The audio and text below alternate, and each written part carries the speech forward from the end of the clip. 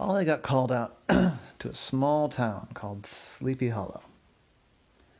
He'd heard of Sleepy Hollow from the famous story of the Headless Horseman, but this was not quite that. See, they called him out, and they had, well, kind of the opposite problem.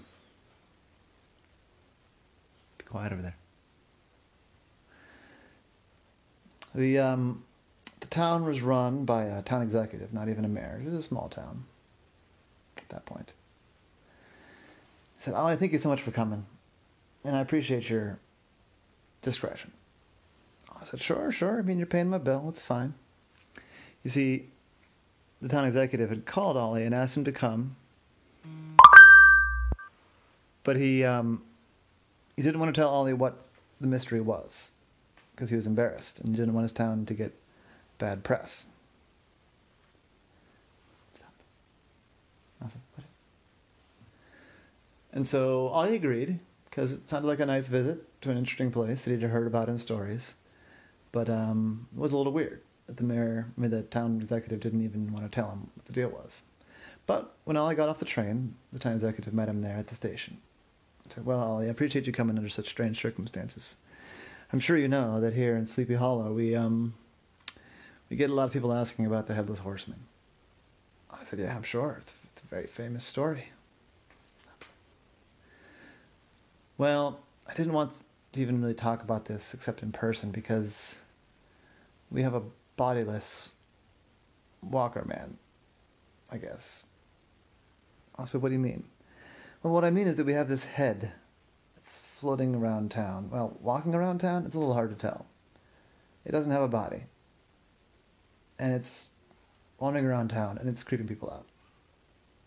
And I don't know... Honestly, I don't know if it's related to the old stories about the Headless Horseman. I mean, like, maybe this is the horseman's head, or if it's something completely unrelated. I really don't know. But I need it figured out. I need it figured out quietly, without attracting a bunch of attention. So that's why I thought of you. I'd read about your work, and I know you've done a lot of, like, big monster fighting stuff, but you've also solved a lot of quiet mysteries.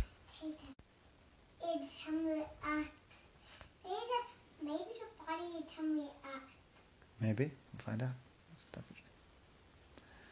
I said, "All right, well, tell me what you know." I said, "Well, it doesn't particularly try to hide. It doesn't go through the center of town, but it goes along the neighborhoods that run along the forest.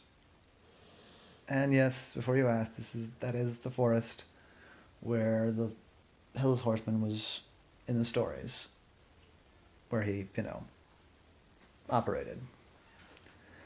But it's not." Stop that right now.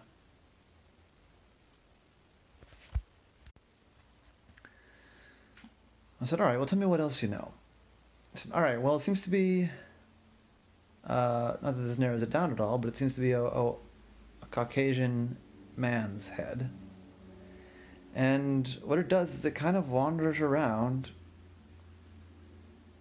bumping into things. It doesn't seem to be able to talk, which I guess makes sense because it doesn't have lungs attached to it, right? Like, you can't talk without lungs. I don't know exactly where in the throat a person's vocal cords are, but anyway, so it sort of mouths stuff at people sometimes. It doesn't seem to be threatening anybody, but it's creepy. It's creepy to have this floating head.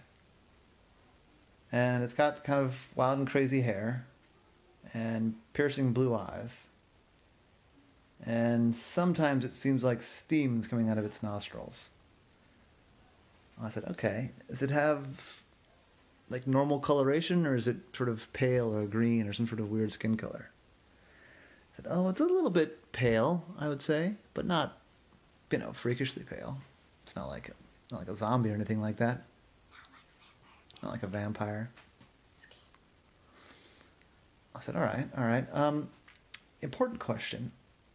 Has anyone gotten a good look at the underside of the neck?" And the executive said, "Yes, you're wondering if it's been cut or if it's, like, clean." I said, "Exactly. Well, yes. One of our more intrepid youths, a teenager, upon seeing the head, did run up, curious about that very same thing.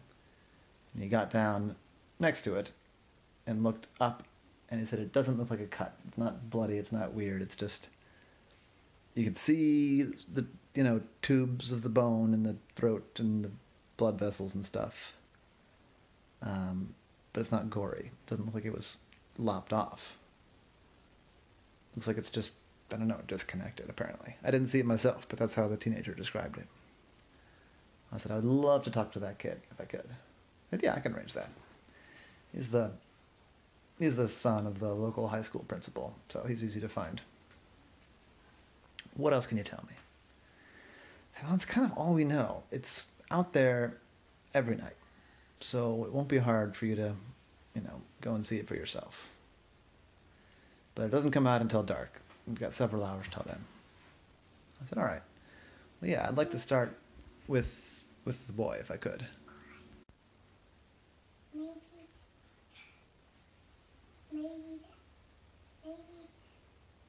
Come on, hon, say it. Maybe that I go over there.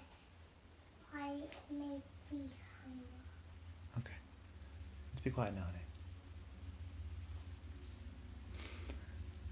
So the mayor called the principal, and the principal called his son. All on cell phones, mind you, so it wasn't hard at all. And about half an hour later, Ollie was having coffee with this 17-year-old kid. Nice kid. Name was Jeff. And I said, Jeff, thank you for taking the time. I said, oh, man, of course. It's cool to meet a big-city detective, and yeah, it's a weird thing happening, isn't it? It's cool. I said, well, yeah, it's definitely unique. I'm looking forward to seeing it, I'll be honest with you. But it's also freaking people out to have a disembodied head floating around. I said, yeah, it's real freaky. Turn the beeper off on that. Well, yeah. So, yeah, I saw it the other night. I mean, I've seen it a couple of times, but the other night, I guess that was like 4 nights ago. Yeah. I was going over to a friend's house and I saw the head. And I was with some friends and they all dared me to get up close to it. And you know how, kind of go to each other. So I started to get a little closer and then I started to get curious about like if the head had been cut off with an axe or something. And so I got up kind of close to it and then I crouched down. I sort of creeped closer to it, crouching. And I got pretty close. I'd say I was within like 10 feet maybe. And yeah, I could see that it wasn't like gory or bloody or anything. It didn't look like it had been chopped off with an axe.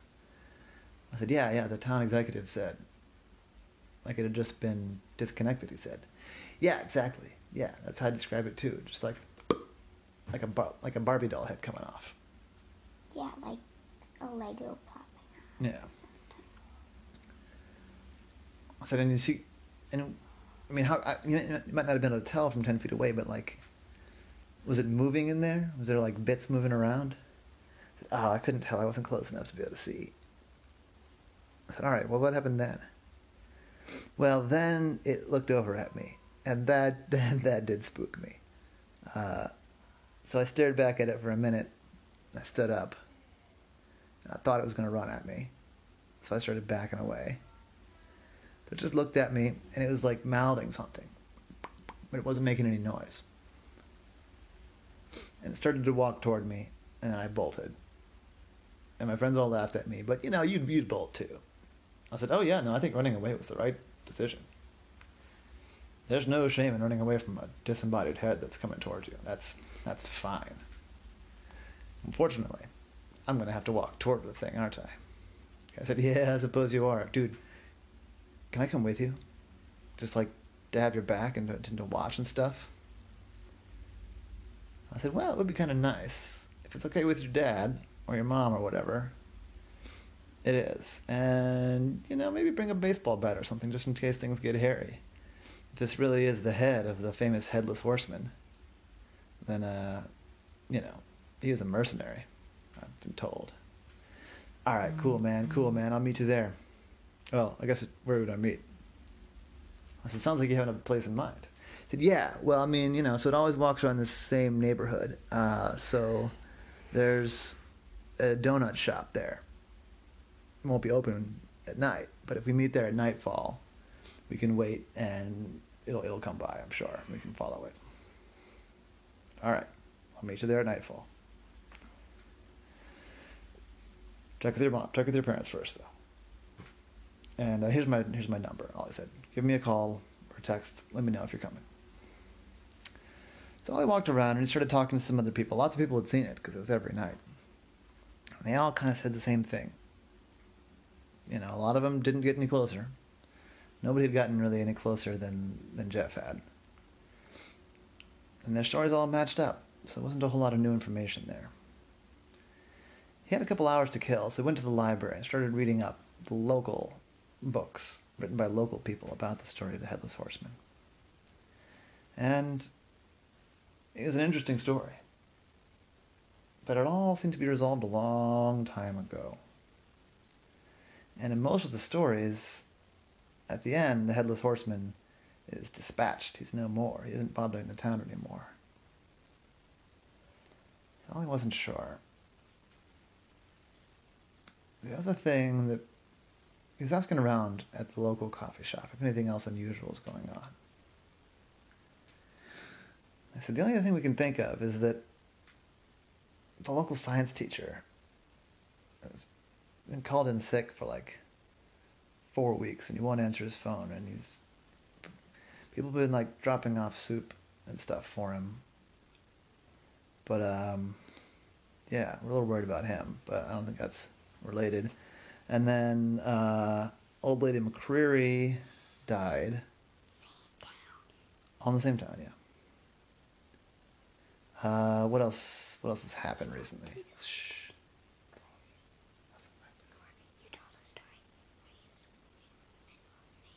Oh, no, maybe. I probably used the same names a few times, so please be quiet.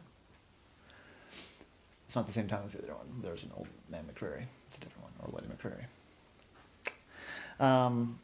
Let's see. This is like the coffee shop patron saying, talking stuff. And he's like, well, the principal's been acting real weird, but, you know, that's happened before. I said, oh, what happened before? Well, like, about the time his older son left for college, he just started acting real weird. He changed the way he dressed up. And he started taking these long, weird walks at night. I said, huh, okay. But then he got a text. It was Jeff. And the text said, Dad said I can come along with you. As long as I don't get that close to the headless thing again. With the floating head. So, you know, I just kind of wandered around talking to people. Checking out the sights, enjoying the town. Had another cup of coffee. Did some reading. And then around nightfall, he made his way over to the donut shop.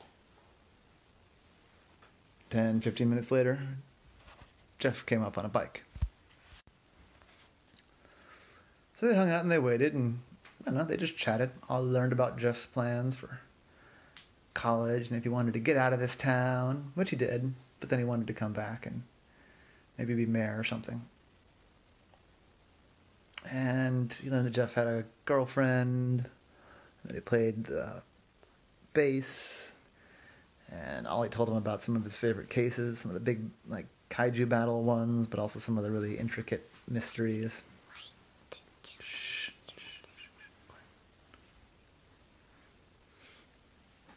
And then, after they've been waiting maybe 45 minutes or so, enjoying their conversation, then the head came around. It came out of the woods. And, yeah, all the accounts were just like people had said. The hair was frazzled. The skin was pale, but not freakishly pale.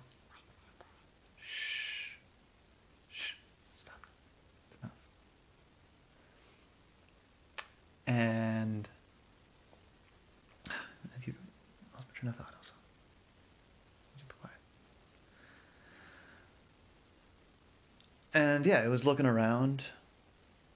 It looked kind of worried, Ollie thought, and tired. Ollie watched it because it was walking kind of toward them, not toward them exactly, but they were off to the right. It was coming straight out of the woods, so he could see its face. It was looking around and it kind of looked at them, which was spooky. It sort of stopped and paused. It seemed to be thinking. But then it walked on and turned right instead of going left toward them. So Ollie and Jeff got up and started walking behind it. Jeff locked his bike up. Just kind of seeing what would it do. And it looked like it was walking. Ollie was sure. Because it bobbed up and down a little bit as it went. It didn't just float straight like a ghost might. It seemed like it was walking. They followed it for a while, and then it stopped. It stopped, and it turned. And it looked right at Ollie. And started to come closer. I said, Jeff, I want you to go back, like 20 feet. I'm going to try and talk to it. She said, what? I said, yeah, I'm going to try and talk to it. I'm not great at it, but sometimes you can read people's lips, and I wonder if it's really trying to say something, but it can't. So I want you to back up. You're going to have my back. I want you out of danger, if there's a danger. But if it's a little bit of danger, you can run in and club the head with a bat or something. I don't know. I'll give you a signal. This is a good spot because I can climb up on this, and there's a newspaper box right there, so you can be at roughly eye level with the head. I said, "All right, man, you be careful. You just I'll wave you over with a tentacle if I need you." All I said. So I climbed up and kind of beckoned to the head, and the head came over, and it looked at Ollie, and it had a normal human face. And started mouthing words at Ollie. I was looking at it and said, "Hold on. Slow down. Do you understand me?" And the head nodded. "Okay. Am I right to say that you can't talk?" And the head nodded again. I said, "Are you a ghost?" And the head shook its head, saying no. I said, "Are you alive?" And the head nodded. And it seemed to be relieved to finally be communicating with somebody. And I said, "All right, here's the deal. I'm going to try and read your lips. Maybe you can tell me what you need, how I can help you." And the head nodded. And it was hard. Ollie wasn't great at reading lips. It's a good skill for a detective, but one he hadn't really developed. He kind of swore himself then he was going to practice it. But he was able to make out some words. He said, "You need help breaking the spell?" And the head nodded vigorously. I said, "All right. Is it nearby?" And the head nodded vigorously, getting more excited. I said, "Is it safe?"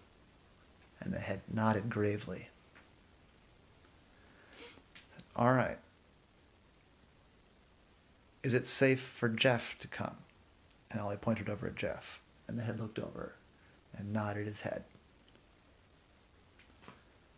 I said, "All right, you lead the way and we'll follow." So the head walked a different path than it had been. It walked and walked and walked into a neighborhood, all still near the forest. And it got to a house. And Jeff said, This is the science teacher's house." I said, "Okay." His name is Mr. Binkman. And the head nodded. I said, "Do you need help getting inside?" And the head nodded, and it walked over and sort of pointed its nose at the doorknob. Ollie tentatively reached out and turned the doorknob, and it clicked. It was open. It was unlocked. I said, "Of course, you don't have hands, so you can't open doorknobs." And the doorknob's too big to open with your mouth. And the head nodded, sadly. So Ollie opened the door, and the head went inside, and Ollie followed, and Jeff followed. And they led it the head led, the head led over to the basement. And the basement door was open. And the head gestured toward the wall. And there was a light switch. Jeff reached over and flipped the light switch on, and the light came on in the basement. Jeff flipped the other switch, and the light came on in the kitchen, too, which made everybody feel a little better about the situation. They followed the head down into the basement, and there they saw something creepy and strange. Because there, sitting in the middle of a circle made of chalk or salt, something white, was that's the rest of Mr. Binkman. That's his body. And the head nodded. And the head walked, and it tried to cross the circle, but it couldn't cross the circle. And then it looked at Ollie, and looked down, and looked at Jeff, and looked down at the circle. And then it started mouthing another word. I said, are you saying break the circle? And the head nodded, very excited now, and smiled. So Jeff walked over and dragged his bat across the line of salt. It was salt in the end. And then he kicked the salt away, so there was a clear line of unsalted between the head and the body. And the head bounced over as quickly as it could, turned itself around, sat itself down on the body, and there was a big, oh man, thank you, jeez, man, that was, Jeff, man, you're a lifesaver. I don't know who you are, Mr. Octopus Guy, but man, that was unpleasant. I am so hungry right now. I just said, Mr. Binkman, what on earth, man? I said, Jeff, I was messing around with some books I found in the library about the old stories of the Headless Horseman. And one of the books was talking about this magical spell that the witches cast on the horseman. And I didn't think it was real. You know, I'm a man of science. I didn't think it was real, and so I did it. And the next thing I knew, I blacked out, and when I woke up, my body was inside the circle, my head was outside the circle. I couldn't get between the two.